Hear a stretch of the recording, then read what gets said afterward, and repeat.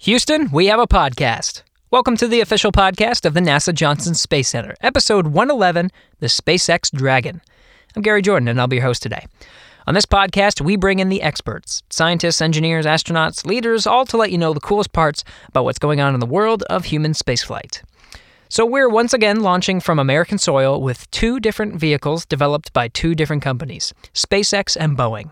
It's part of the Commercial Crew program at NASA to enable the capability of launching people into space by private businesses. Today, we're going to highlight one of those vehicles, the SpaceX Dragon. All the way from Hawthorne, California, we connected with Benji Reed. He's the Director of Crew Mission Management for SpaceX, based in Hawthorne, and we go over more about the vehicle itself, the testing and training so far, including a mission to the International Space Station, and what's to look forward to in the near future. So here we go. All you need to know about the SpaceX Dragon with Mr. Benji Reed. Enjoy.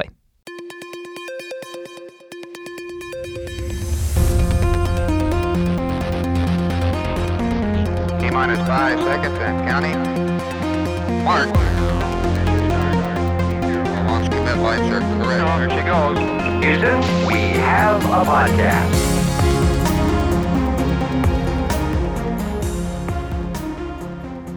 Benji Reed, thank you so much for taking the time to come on the podcast today. I know you're a very busy man, and I'm very excited to go through all the things that are the SpaceX Crew Dragon with you today. Oh, thank you so much for having me here. I'm really glad to be a part of the podcast today. Well, I think how we're going to start this is we're going to start from the very beginning, and it's going to get to the very ground level here. We're going to talk about what this vehicle is and what it looks like. So let's start there. What is the SpaceX Crew Dragon? So the SpaceX Crew Dragon is a space capsule. It's about 13 feet in diameter. It's about 27 feet tall. It's kind of the product of a lot of great history and heritage that we have on our own Dragon. Dragon 1, the cargo Dragon that we've been flying for a number of years now, in fact, coming into our 19th cargo mission for that Dragon. And then it also built on the heritage and history of all the NASA capsules out there, as well as other capsules like the Soyuz. It's actually pretty exciting to see us kind of culminate and come to the newest, most advanced capsule and spaceship that we're being able to put together. Yeah, but that capsule design, and you said, pulling from the heritage, it really has to do with the shape of, the capsule and what it's meant to do as a space vehicle, right? There's not much that can beat that capsule design. That's exactly right. In fact, there's a really interesting history on it. If you look back into the early days of hypersonics, getting out of supersonics, we were looking into hypersonics back in the early 50s. And how do you actually do reentry? And there was a lot of notions. In fact, if you look at some of von Braun's early notions of what that would look like, they had these very sleek, almost needle-like designs of rockets and spacecraft that would reenter with these sort of knife edge-like wings. And what they discovered was that as much as sort of intuitively that seemed to make sense to them, that you would kind of cut through the atmosphere and cut through the air that way, that in fact what happens is you don't have enough of a sort of a shock wave buffer in front of that material as you're coming through, because you have so much friction heating. You need to actually slow yourself down a little bit and build up a larger surface area of shock wave. And so to do that, you actually have to blunt your reentry. So instead of this sort of needle and knife edge approach, you actually come into a more of a rounded shape, which is where we get the capsule from. And some of the early pioneers in aviation and dynamics basically came up with this and said, hey, you know what, the physics says we should go to a capsule shape. And as they went into wind tunnel tests, they discovered it was exactly the case. You're going to melt off the ends of pointy things, but you could have a nice big round capsule shape with an appropriate heat shield and appropriate thermal protection system around the vehicle. You could actually make it work really well. And so we're kind of building on those decades of heritage as we move in towards the Crew Dragon. Yeah, and you sort of hinted at this next generation. This is kind of this is a new vehicle that we're talking about. So what are some of those cool features that separate the new Crew Dragon from some of those heritage vehicles you're talking about? Absolutely. So probably one of the biggest changes that we like to think about when we look at Crew Dragon as we move into, especially as we move away from, say, the cargo vehicle, which is that we have a launch escape system. So as much as you do everything you can to keep the vehicle safe and ensure mission success, you kind of want that one extra level of safety to make sure that you could carry the crew away in case something came up, right? In case something's going on the pad, something's happening with the Falcon, you're like, boy, I really want to get the crew away. And so how do you do that? So you look into these launch escape systems. Now, this is not a new concept, generally speaking. Like the Apollo spacecraft and others had, these launch escape towers. And that's basically a structure that goes on top of the capsule and has little rockets on it, and it pulls away the capsule, if you will. It's kind of hauling the capsule away in case there's some sort of emergency. In our case, we have an integrated launch escape system. And those are in the form of the Super Draco engines that we have on the vehicle. So Dragon has 12 Draco engines that are used for in-space orbiting and maneuvering and control to get to where you need to go when you're in space. And then it also has 8 Super Draco engines, and that's one of the big things that's new, and also an innovation, again, from that long heritage, because they're now integrated into the capsule itself, into the whole system itself. So instead of having this sort of separate structure that's hauling you away, it's pulling you away, you actually have these engines that are pushing you away. They're integrated within the system. And one of the big benefits of doing that is that you're able to cover launch escape capability all the way from launch into orbit. We don't have any of what they call the blackout zones where you're not covered by any kind of launch escape system. There were, on some of the earlier capsule systems, like Apollo, there were blackout periods where you didn't really have that kind of coverage. The space shuttle itself didn't have any kind of launch escape system of this nature, at least. Mm-hmm. So that's the logic of it, right? So you're talking about, I'm imagining this capsule shape, right? It gets narrower towards the top, and then you mentioned this tower that sort of sticks out the top, and that's where the engines are, and it's this pulling phenomenon that's pulling the capsule that's right underneath it. Now this pushing technique with the Super Draco engines, the logic there is you fill in the gaps of when you can actually use this capability. Is that right? That's right, and particularly because it's actually integrated into the capsule, right? You don't have to worry about this separate structure that you're going to have to jettison at some point. Right. You're part of the whole capsule now. Yeah. And it stays with you actually all the way home. Even it stays on orbit, and when it's time to come home, it's all part of that same capsule that's coming all the way home. Yeah, that's a big part, because after launch, shortly after launch and orbital insertion, one of the first thing that goes on a crew vehicle is the launch escape system. But now you're carrying it with you the whole time. Yep, that's exactly right. All right, I like that. What else is cool about the Dragon? What I really like about Crew Dragon too is that we have our integrated solar panels that are body mounted on the Dragon trunk. And let me back up and explain a little bit about the trunk and kind of the overall structure of Dragon. Oh yeah, we kind of skipped that part. Yeah, it's probably good to throw a little bit of that in there. So yeah, we talked about the fact that you have a capsule, and it's kind of this teardrop design that we think of when you think of a space capsule. But then there's another important part of Dragon, which we call the trunk. And the trunk serves two purposes. One is that it's a structural element to basically join the Dragon vehicle to the Falcon 9 rocket. And so it's basically that interface piece that goes between the two. The trunk also on Crew Dragon serves another purpose, which is aerodynamic stability in the case of what we call an abort or an escape, which we were just talking about. If you actually have to get away from the Falcon really fast, you want a little bit of extra aerodynamic stability in those cases. And so you'll notice that on Crew Dragon, the trunk has little wings on it, little fins, I should say, on the sides. And that helps with that aerodynamic stability. The other thing that the trunk is doing is it actually has these solar panels mounted around the sides. If you look at the current cargo Dragon, we also have a trunk. Does a similar thing in terms of being the interface and the structural interface between Dragon and Falcon. It also provides power, but those are solar panels that basically extend out, they unfold out from the sides of the trunk. And that's a big innovation that we have now on Crew Dragon with these body-mounted solar panels. What you're getting there is you're getting a great amount of simplicity. You've eliminated all of these mechanisms and everything else that goes with them for having the solar arrays that unfold onto Cargo Dragon. Now they're just body mounted, so no more of those mechanisms. We're actually able, with the current solar arrays, to actually get a higher efficiency and better technology solar arrays overall. So we can do better from our power management as well with those. So that's another big innovation that I like a lot on the trunk. Wow. Yeah, and it seems like, you were comparing a little bit of the Crew Dragon versus the Cargo Dragon. It seems like a lot of the logic of these elements that you're putting into the design is based off your experience of what you've done with flying all of these Cargo Dragons over these past couple years with NASA, right? That's right. That's exactly right. It's crazy for me to think, kind of based on when I go back to when I started here at SpaceX and where we were at, because we were just about to launch our first Dragon to go to space station, right? Which is not only super cool just because it's the first Dragon, but it was the first private spacecraft to ever go to the space station. In fact, the first private spacecraft to get launched and orbited.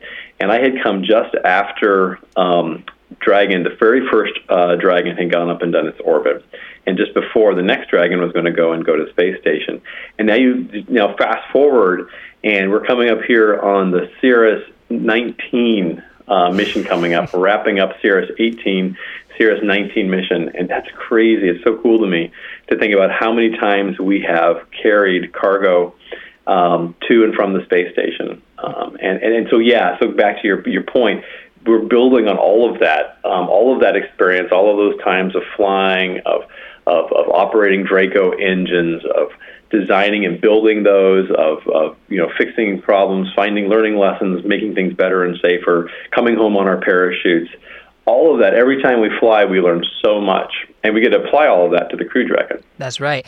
Now, also when it comes to flying, and this is a big part of the journey that is the Crew Dragon, is the vehicle that it's going to fly on, or the vehicle that's going to actually carry it into orbit, and I believe that's the Falcon 9, right? This is kind of along the same things that we're using for Cargo Dragon. Yep, you got it. That's exactly right. And I'm really glad that you bring that up, because it's an important point. A lot of times we focus, when we think about the Dragon missions, we focus exclusively on the Dragon vehicle, and of course that makes a lot of sense because that's a really cool spacecraft, and that's what's kind of doing a lot of the mission. But it's super important to think about all the other aspects of what it takes to actually fly. And the next one, of course, that, like you said, is the Falcon 9 rocket, which has now a massive heritage, also developed at the same time as the original Dragon as part of the cargo program with NASA. But now, since then, has completely developed and really revolutionized the whole industry in how we do launch vehicles. And so we get to build on all of that as well for Crew. Yeah, and part of that innovation when it comes to the Falcon 9 is some of the recoverable elements of the Falcon after it launches. Is that right? That's right. That's right. Now, exactly. what about crew vehicles? What has to change with the Falcon 9 itself to support those crew launches, and how's that all going to work once we transition that way? Oh yeah, for sure. So one of the things that we try to do at SpaceX is that we don't like to try to avoid having kind of these two different levels of quality, where you're sort of like, well, this is quality that we can kind of use whenever, and this is quality that we're going to do for human spaceflight. And when I say quality, I mean, everything, whether reliability of design, safety and reliability of design, of fabrication, of build, of integration, of test, and of course of operation. That whole picture of how safe and how reliable are we going to be. Ultimately, you really want to learn how to do it at the top best level and practice that all the time. So in a way, we actually look at things like Falcon, and we fly Falcon all the time. We want to say, well, every single mission counts. Every single mission is important, not just for all of our customers, but for also the sake of learning and applying those lessons when we do start to fly people. So it's a kind of a win-win when you take that philosophy and say, all right, how do I make sure I'm going to do the best and make every single mission count? And so on one hand, you try not to have a lot of differences. You really don't want to, because every time you get to fly some satellite or some other mission, you're getting lessons, you're getting heritage, and you're making it safer for crew, as long as you've kept the same configuration, more or less, as long as you're basically flying the same vehicle, the same kind of operation.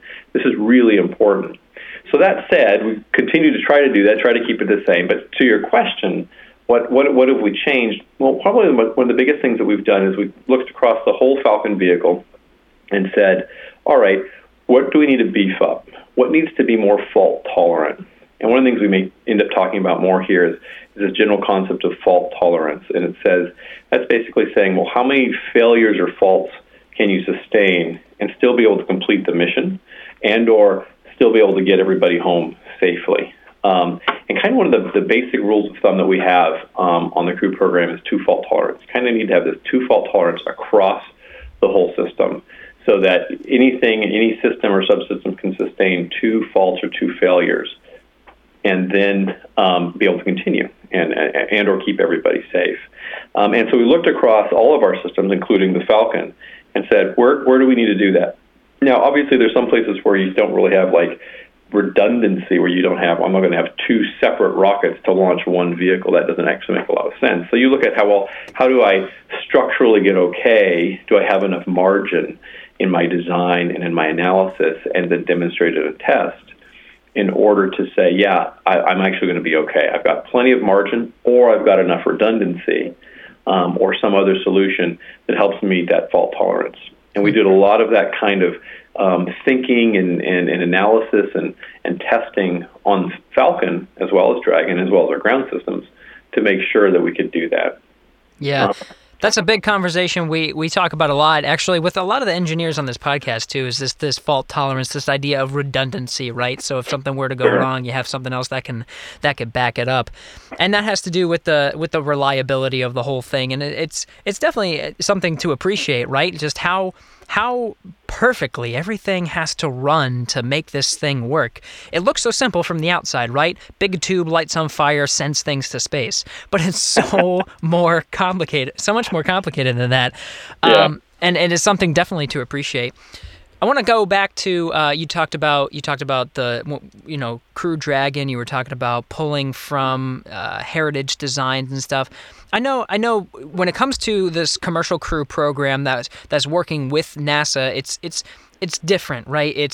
We're working with commercial companies, and it's not like this traditional way of doing business where NASA has these requirements and has a contract for someone to fulfill these requirements. Now we're working with commercial industry. So can you talk about what it's like working with NASA and being your own innovative commercial company, coming up with these designs and still, fulfilling what has to be done for providing crew transportation to the International Space Station?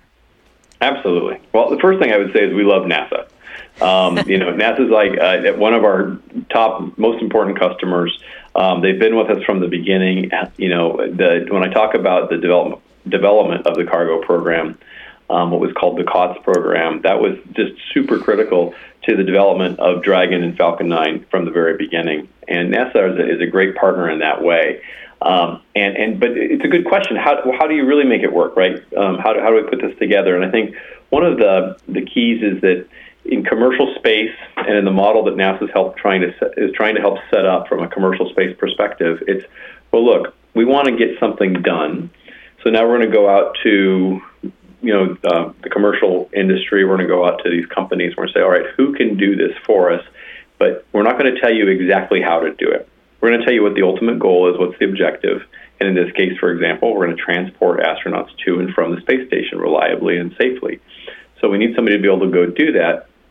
We're going to have a certain set of requirements that you need to meet. And that's always a big point of debate as to like how many requirements and how prescriptive should those requirements be. Mm-hmm.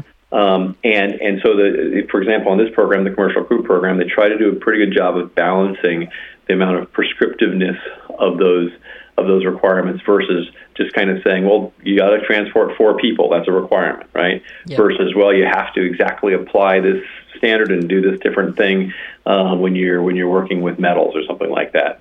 So there's these kind of different debates about how much you apply. But ultimately, of course, that's all on contract, and you go and say, all right, I got to go meet this set of requirements. So when it comes to actually working with NASA to do that, the goal is to work in an insight environment as opposed to an oversight environment. And I think that's very important. And again, on this program, I think NASA does a really good job of finding that balance and really applying insight.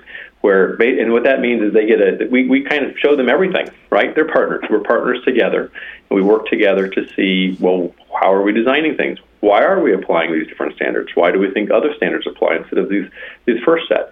What kind of tests are we doing? Are we doing enough testing? Do we do enough analysis? What's the margin on those analyses? All these kinds of questions that come up. And we need to have good engineer-to-engineer conversations about that. And we try to do that. And so we try to embed our NASA engineers together to be able to talk through things and work through things. And that's part of that insight role where we're giving NASA lots and lots of insight. They have access to all of the work that we do, all of the paperwork and designs that we do. Yeah, it sounds like a relationship, right? So yeah. They're knowing what you guys are doing, and then I'm sure you're pulling from NASA, what did you used to do? Oh, here's data and testing we did on XYZ. So is there a lot of like data sharing, I guess, on both sides? Absolutely. Okay. Absolutely. So we share a ton of data with them, and then they give us a lot of comments and feedback and response back to us, but they also have a wealth of knowledge from NASA programs as well as the broader industry. And they try to share that with us as well so that we can hopefully, ultimately develop the very best design that we can.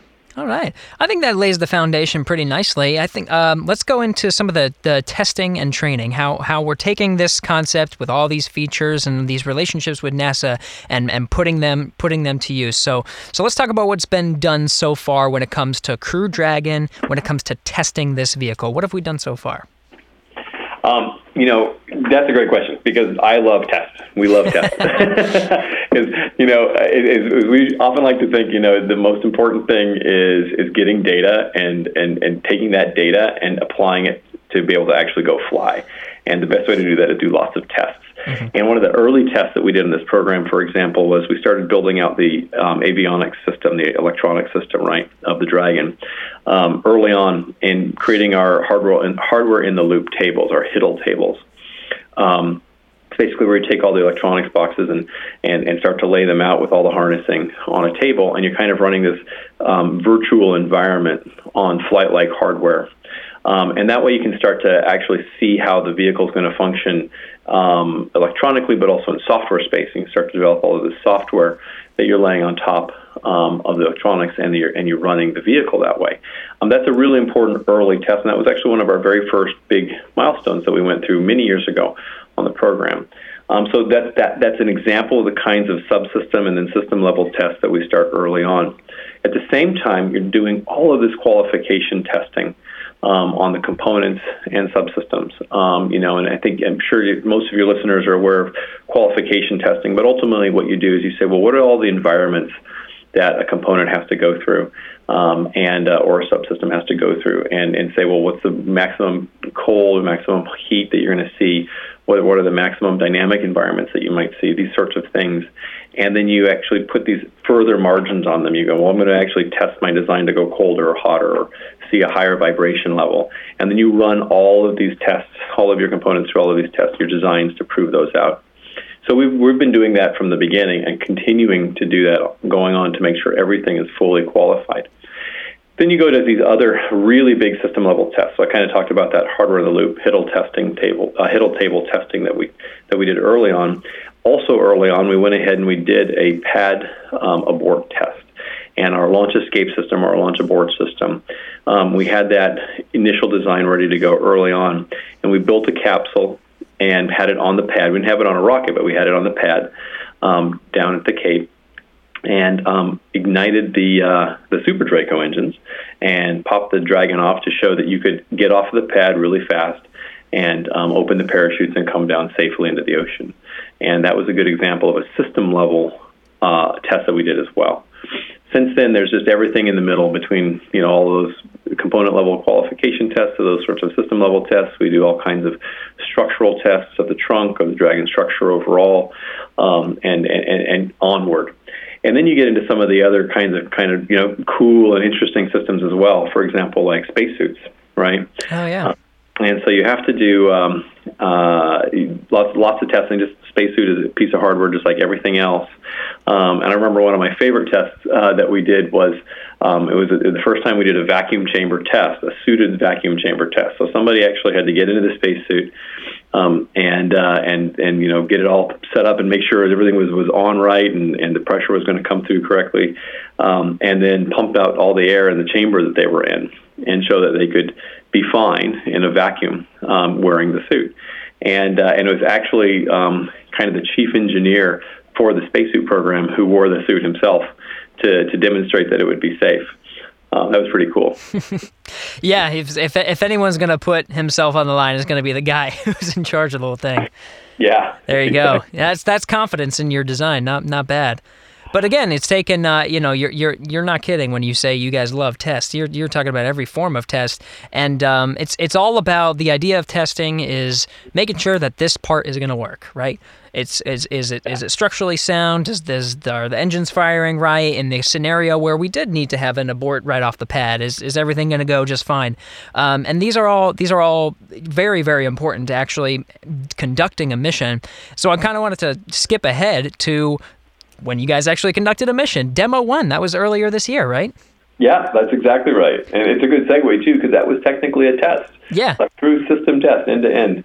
Yeah, that was earlier this year. It was in March, and it was amazing. I was super excited the day we came home, and I don't think that enthusiasm has waned at all. That is awesome. It was one of the coolest things in my career to have seen that happen, and it was just a lot of a huge amount of work and effort on everybody here at SpaceX, and of course all of our NASA partners, to see that happen.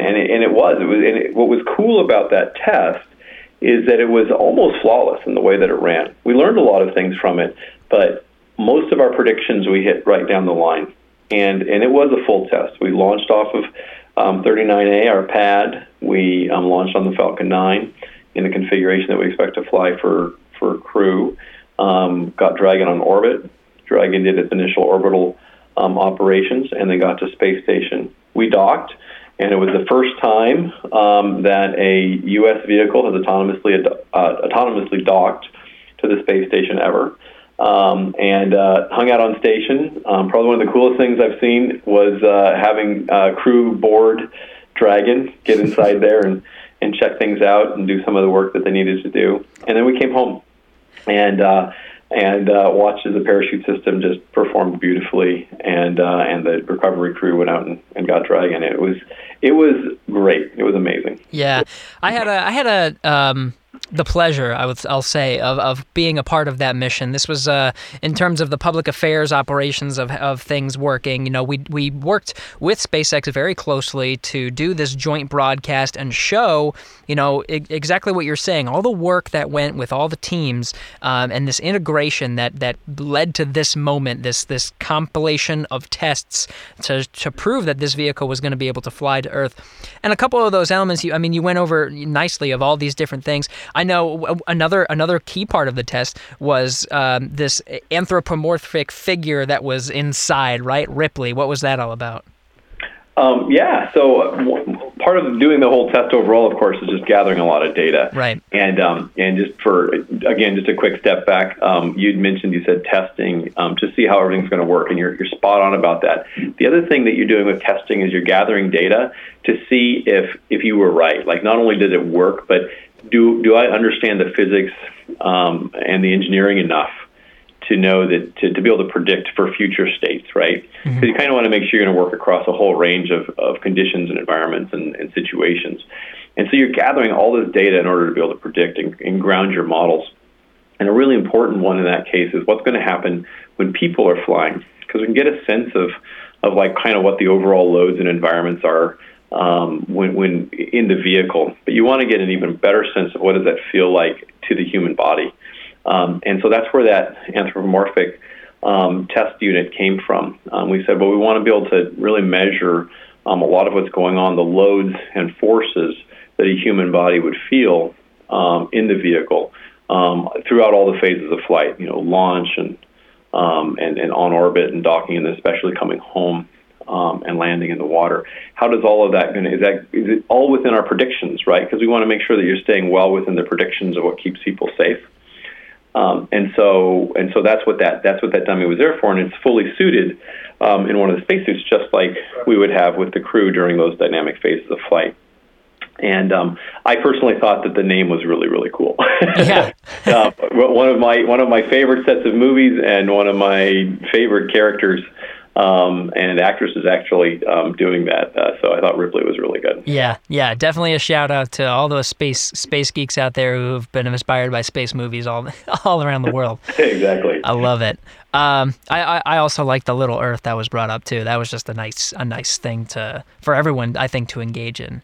Yes, that was our very complex low G test unit, right? Yeah, the microgravity indicator, right? The crew even, indicator. That's right. You've got it. Yeah, even the crew does that now. They love bringing those little trinkets, and it's just an awesome way to recognize. Oh my gosh, I'm in space. Wonderful. You know, and it is important too because it's one of the things that's so important in what we do is inspiration. You know, this has always been a mission of NASA's, and I think it's definitely a mission of SpaceX as well, is that we have to inspire ourselves to want to go do this stuff, to go explore and to go to the stars, to go to the moon, to go to Mars, and to go further. And that inspiration comes from those little touches a lot of the times. I mean, we all get super excited by giant rockets and big engines and lots of space flight, but there's also kind of another side to it. And I'll be honest, one of the images that with Little Earth in there, it was Little Earth in the capsule with the real Earth looking outside the window. That's the first time we've seen Earth outside of a window on that Dragon, and it was so neat to see that and the kind of that juxtaposition. And then especially when the crew was in there with Little Earth, there's this sort of, I don't know, almost poetic nature to seeing all of that put together. And to me, that's part of what we're doing is that inspiration. Yeah, it's something that I think a lot of people can connect with, but I think especially for the SpaceX teams, really, like you said, a lot of people worked really, really hard on this mission. So to see that photo, it might just be a moment, but it just shows, man, I worked hard on that. And look, it's in space. There it is, Little Earth floating next to the real Earth. And it's just a moment, but it means so much to all the teams that worked so hard on it. Exactly. You got it. So what did you learn from Demo 1? What are some of this? Because this was an uncrewed flight, right? Where you said collecting data and making sure that everything works. What do we learn from that flight? So that's a great question. And I think two of the big things that you really want to learn when you go on orbit, why do you do an orbital test, is one is fluid dynamics in microgravity. And the other one is the behavior of your capsule on entry, descent, and landing, kind of coming through the atmosphere, particularly upon initial entry. And so because you can, the kind of the body of knowledge that we have in the industry and here at SpaceX as well, that we can pull on, we can do a lot of great modeling and a huge amount of ground tests we can do, right? We can do thermal tests, we can do vacuum chamber tests and thermal vacuum tests where you're kind of really getting the whole sense of everything. Lots of modeling, lots of analysis, but there's just a few things that you kind of really want to make sure you wring out on a system level.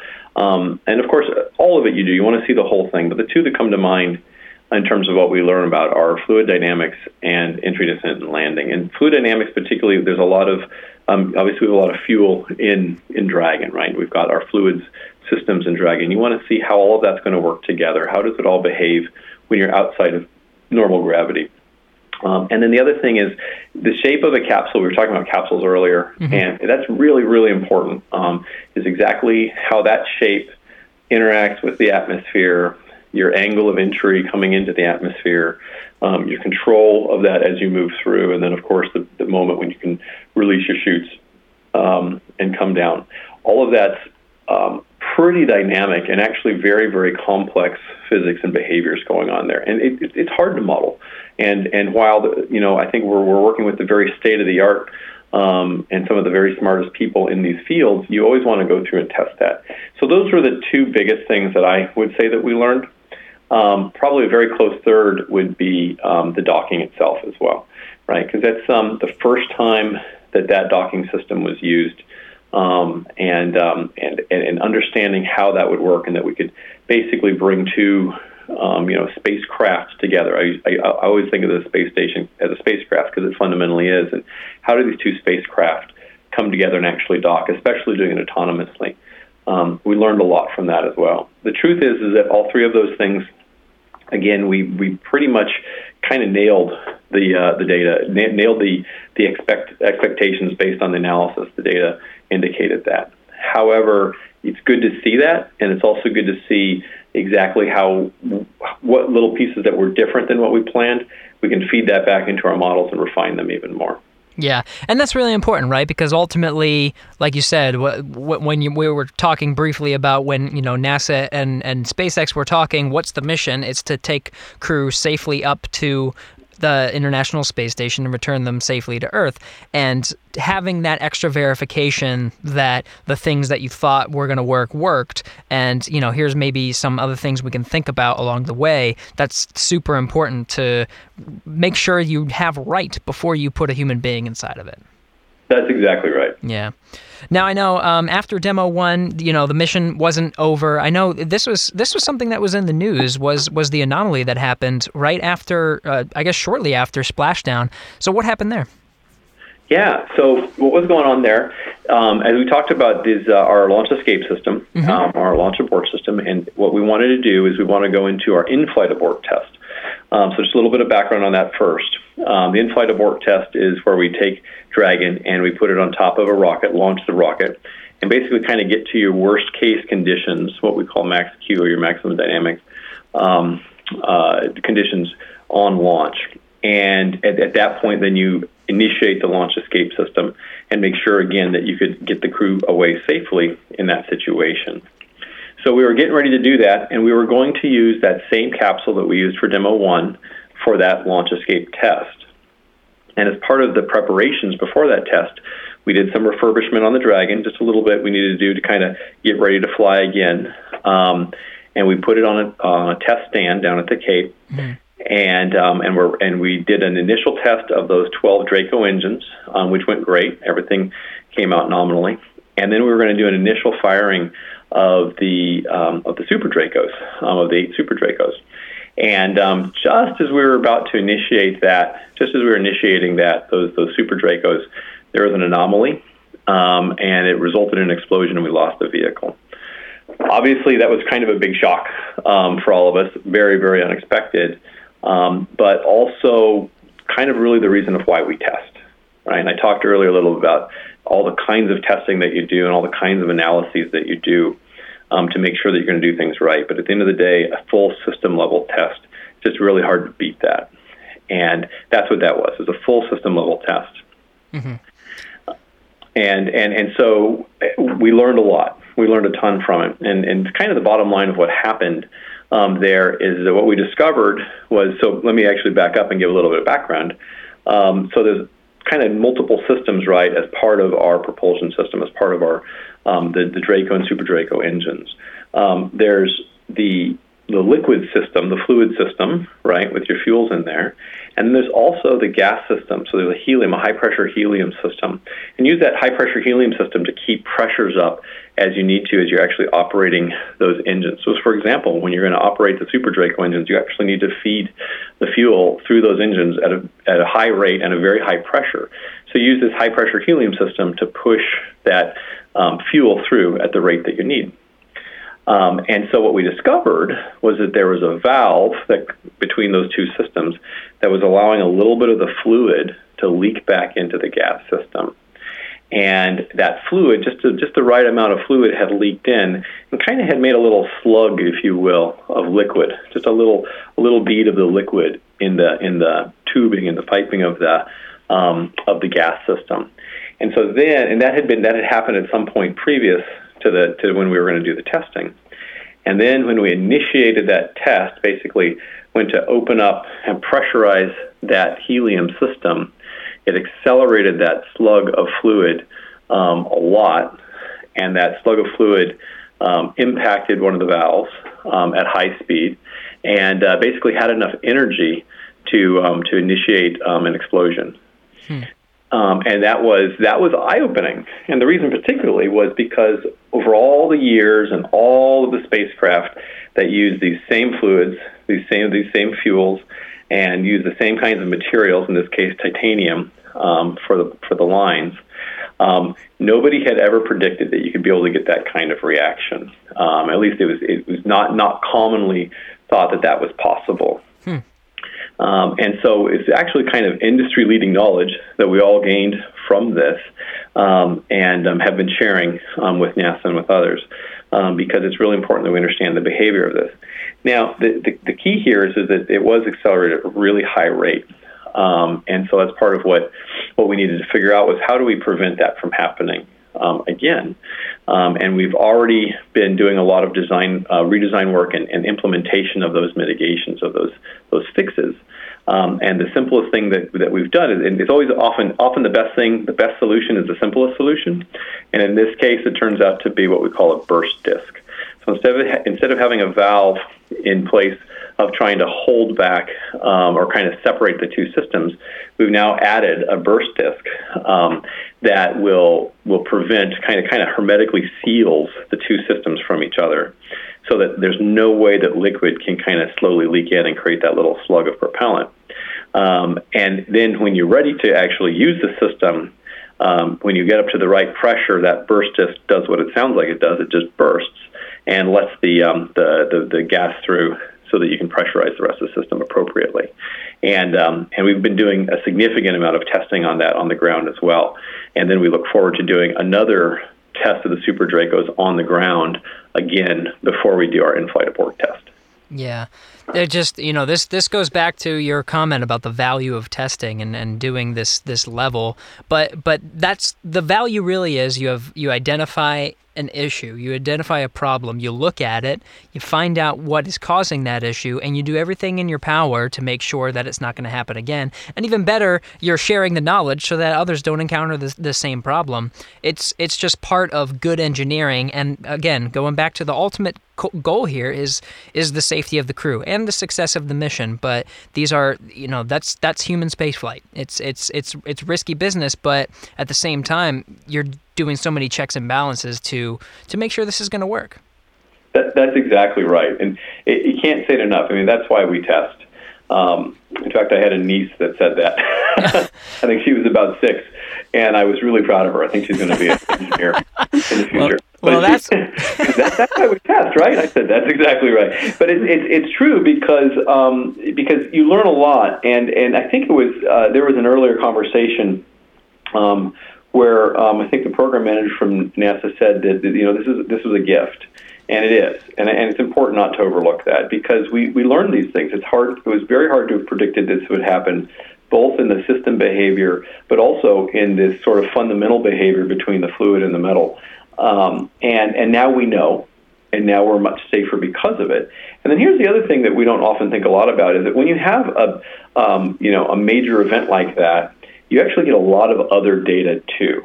So the good thing is, because it was a ground test, we were really connected up with lots of video and also lots of feeds of data coming from the vehicle. So we were able to actually get a sense of how everything else was reacting and behaving in this very extreme situation. It's allowed us to go back and look at the whole vehicle and actually make it safer as well. So it's not just even the primary lessons that you get to learn, but you get to learn a lot from it. So I feel a lot more confident as we move into the next phase. Yeah. And that next phase really is, I think you guys are working hard towards getting crew on board. And I know a significant part of that is the training with the crew, right? We have NASA astronauts going out and working with you guys closely. In fact, I think I saw recently a picture of them actually suited up in those launch and entry suits. So what are they doing? How are they interacting with the Crew Dragon and working with you guys? Sure. So the crew's been kind of embedded with our team from the very beginning. Even before they were assigned to specific missions or specific providers, large groups of the crew members were coming out and visiting with us and meeting our teams and starting to hear about initial designs. And that's just been going on continuously. I look at the crew as being really a part of our team, right? We're all one team. And so they need to be engineers with us, as well as operators with us. I also look at them as being part of the system, right? They have to, when the Dragon is up there, it's one integrated system, and the crew is part of that system that all needs to work seamlessly together. And so to do that, you have to do a lot of knowledge sharing and a lot of practice. And so the kinds of things that they've been doing have been, working with our design teams to give input. The astronauts come to us with a huge amount of experience, years and years of experience, both in space flight, but also in aviation as pilots. And with that kind of, background and knowledge and wisdom, they can help influence designs, both in terms of how they interface directly with the vehicle, the kinds of controls that we provide, but also in terms of the kinds of just overall, system level design and test. So we get that kind of input from them in conversations, meeting with all of our teams. Then we start to move into the more direct training, as you mentioned. And a lot of that training begins in kind of tabletop exercises where we have sort of a script of what we're going to do through different phases of flight. You can think of phases like launch or, on orbit or docking or coming home or recovery. And as we look at those phases, we say, well, we need to practice what we're all going to do in those situations. So you start with these tabletop exercises where you walk through, kind of start to write up the procedures, you work with drafts, and you start to add and evolve those and mature those into something that you're going to use on the day of your actual operation. Then, as you've evolved those procedures and those processes, what we call the ConOps, or the operations concept, you've also been developing all of your training units. You've been developing your actual flight software, your actual operational software, ground software, and you've been developing these great training simulators that we have. So we have this Crew Dragon simulator that we have here that's basically a full-blown mock-up of Dragon. It's really cool to sit in, and it's like being inside of the Dragon capsule itself with everything that's flight-like in there. And that's fully wired in to our ground systems, our ground control systems, our ground software systems.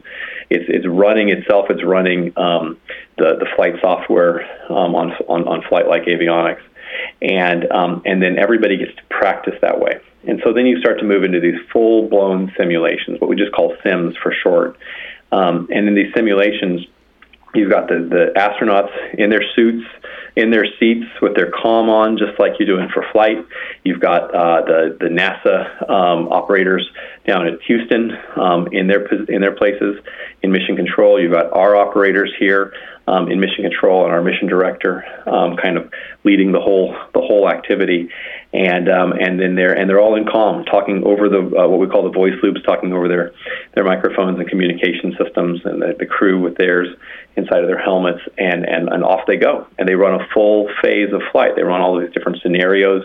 They run through different things that can happen, different contingency situations, and they run the procedures that they have to do. It's really exciting. It's a very cool thing to see, and we've been doing a number of them already. Yeah, it kind of makes you. It seems kind of real, right? Like you're simulating because It's like a mission. It's like actually running a mission. What's going to happen with crew on board, and how are the teams going to interact with them? But it's cool how astronauts have been, since involved with the design of how things are going to interact, because ultimately it's going to be them actually interacting with the vehicle. But then reverse, here's the input we've taken from you guys, and we've put it into this vehicle. Let's put together a scenario and see how you guys perform in it, and that's cool that's coming along, because that's coming up in the not too distant future. Crews actually interacting with the vehicle as part of this final test flight before we start a regular cadence of flights, right, from the SpaceX Dragon, because that's the ultimate goal. Is the Dragon's going to take crew launching from America to the International Space Station as part of a regular cadence of flight, right?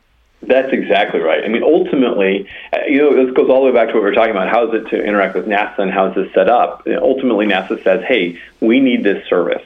We need you to do this for us. And in this case, this service is regularly transport crew safely to and from the space station, and regularly being kind of on these roughly 6-month intervals that are what they call basically the space station has these different periods of time when they're planning these increments, is what they call them. They plan these, all of the activities and all of the crew that's going to be doing this work during this increment. Mm-hmm. Okay, and they need to make sure that the new crew is going to come up in time, the older crew can do a handoff and come home. And so that's that regular cadence that you're talking about, because there's so much planning and work that goes into operating the space station efficiently and well to absolutely maximize the use of that resource and the crew's time on board that national lab. It's really important. So it's important that they know, yep, this crew is going to come up, and we know what the crew is, we know when they're going to come, and they're going to show up there on time, and then they're going to be able to go home on time. Ultimately, that's the service that we're providing. Yeah. And it's a service, but it is a partnership, like you mentioned too, because it has to do with the flight control teams and SpaceX working together hand in hand with the flight control teams here at Mission Control Houston, and making sure that the International Space Station and SpaceX are flying in sync. And it sounds like you've been doing sims to work all of that. We talked about when it comes to actually launching SpaceX, launching from Florida, you're ascending and going and meeting up with the International Space Station, returning, I believe in the Atlantic, right? Are you returning into the Atlantic? That's where Dragon's going to land? That's right. Right. We're coming home on the East Coast. Okay. Yeah, and so we're getting ready for that and all the operations that have to do with recovery and communications, and that's all coming up soon. What do we have to look forward to in the near future when it comes to Dragon and seeing crew launch from the International Space Station? Or at least, what's next for the Crew Dragon in terms of testing before we get ready for that flight? That's great. Those are great questions. And actually, just to kind of segue a little bit with that, one thing you mentioned, you said there about was this partnership that we've been working together. And it's a point I really like to emphasize. I don't think we talk about it enough, and goes to the heart of your question about what testing is coming up. Mm-hmm. The reality is that every time we fly a cargo mission, for example, we got CRS-19 coming up, that is also another practice run in this partnership of operations. It's easy to kind of forget that we've actually been practicing a form of human spaceflight and joint human spaceflight operations since the very beginning of the cargo program. Every time Dragon gets close to space station, and then has to come and berth the space station, and then the crew gets on board and starts to unload all the cargo and put it back in, those are fully joint operations with NASA. So the good news is we've actually been practicing a lot of that from the beginning, and practicing what it is to do that. And the only difference now is that we're actually going to have the crew on board from launch and all the way back home, and that joint operation that we're doing kind of expands out to that time from the moment the crew reaches the pad to the moment when we hand them back off at home. And so we get to see another one of those coming up soon, which is great. So we'll see the next CRS mission come up. Mm-hmm. The next thing that we'll be doing after that is you're going to see the in-flight abort. We're going to be doing, again, that static fire test, repeat that ground level test on Dragon, the one that's going to go up for the in-flight abort test. Then we'll do the in-flight abort test itself, which again is where we go on top of the rocket and launch the rocket and then launch escape the Dragon from the vehicle, from the Falcon 9. And then after that is Demonstration 2 or Demo 2, and that is the first mission to carry people on board with our two crew members, Bob and Doug. Mm-hmm. And then, as assuming this mission goes according to plan, and we can go into the next phase, which is now we are. We have this service. SpaceX Dragon is carrying crews to and from the International Space Station, launching from Florida. That's really exciting to think about. That's in our future. That's in our near future. Yeah, absolutely. Yeah. I'm very excited about that, and that's the real prize, right? I mean, number one is getting the crews there and home safely, but really that big prize is doing that, but on this reliable cadence of operating and providing station with operational crews. And so that's coming up soon. We'll see that engage this coming year. Yeah, I am very, very much looking forward to this next era of human spaceflight. Benji Reed, thank you so much for joining us on the podcast today, going into excruciating detail on all things Crew Dragon. I definitely appreciate it. I love asking all these questions and learning more, and it really is an exciting time. I'm really looking forward to getting this thing carrying crews to and from the International Space Station. Thanks a lot. Oh, thank you. It's been a pleasure to be on.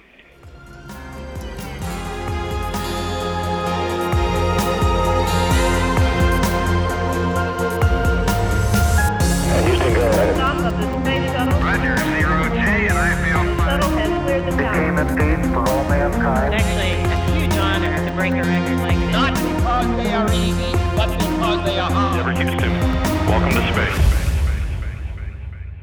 Hey, thanks for sticking around. Hope you enjoyed this conversation with Benji Reed. These missions are going to be coming up here in the near future, so stay tuned on NASA TV. You can watch all of our mission live. We talked a little bit about our joint coverage that we'll be doing, and we'll be doing it soon here in the near future. Again, NASA TV, you can go to nasa.gov/NTV.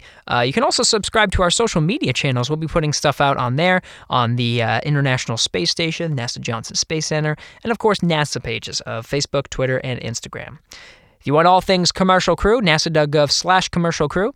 And if you want all things NASA Podcast, nasa.gov/podcasts. On social media, if you use the hashtag AskNASA on your favorite platform, you can submit an idea for the show. Just make sure to mention it's for Houston We Have a Podcast. We'll try our best to bring it right here. This episode was recorded on August 20th, 2019.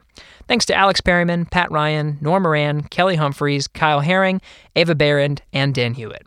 Thanks again to Mr. Benji Reed for coming on the show. We'll be back next week.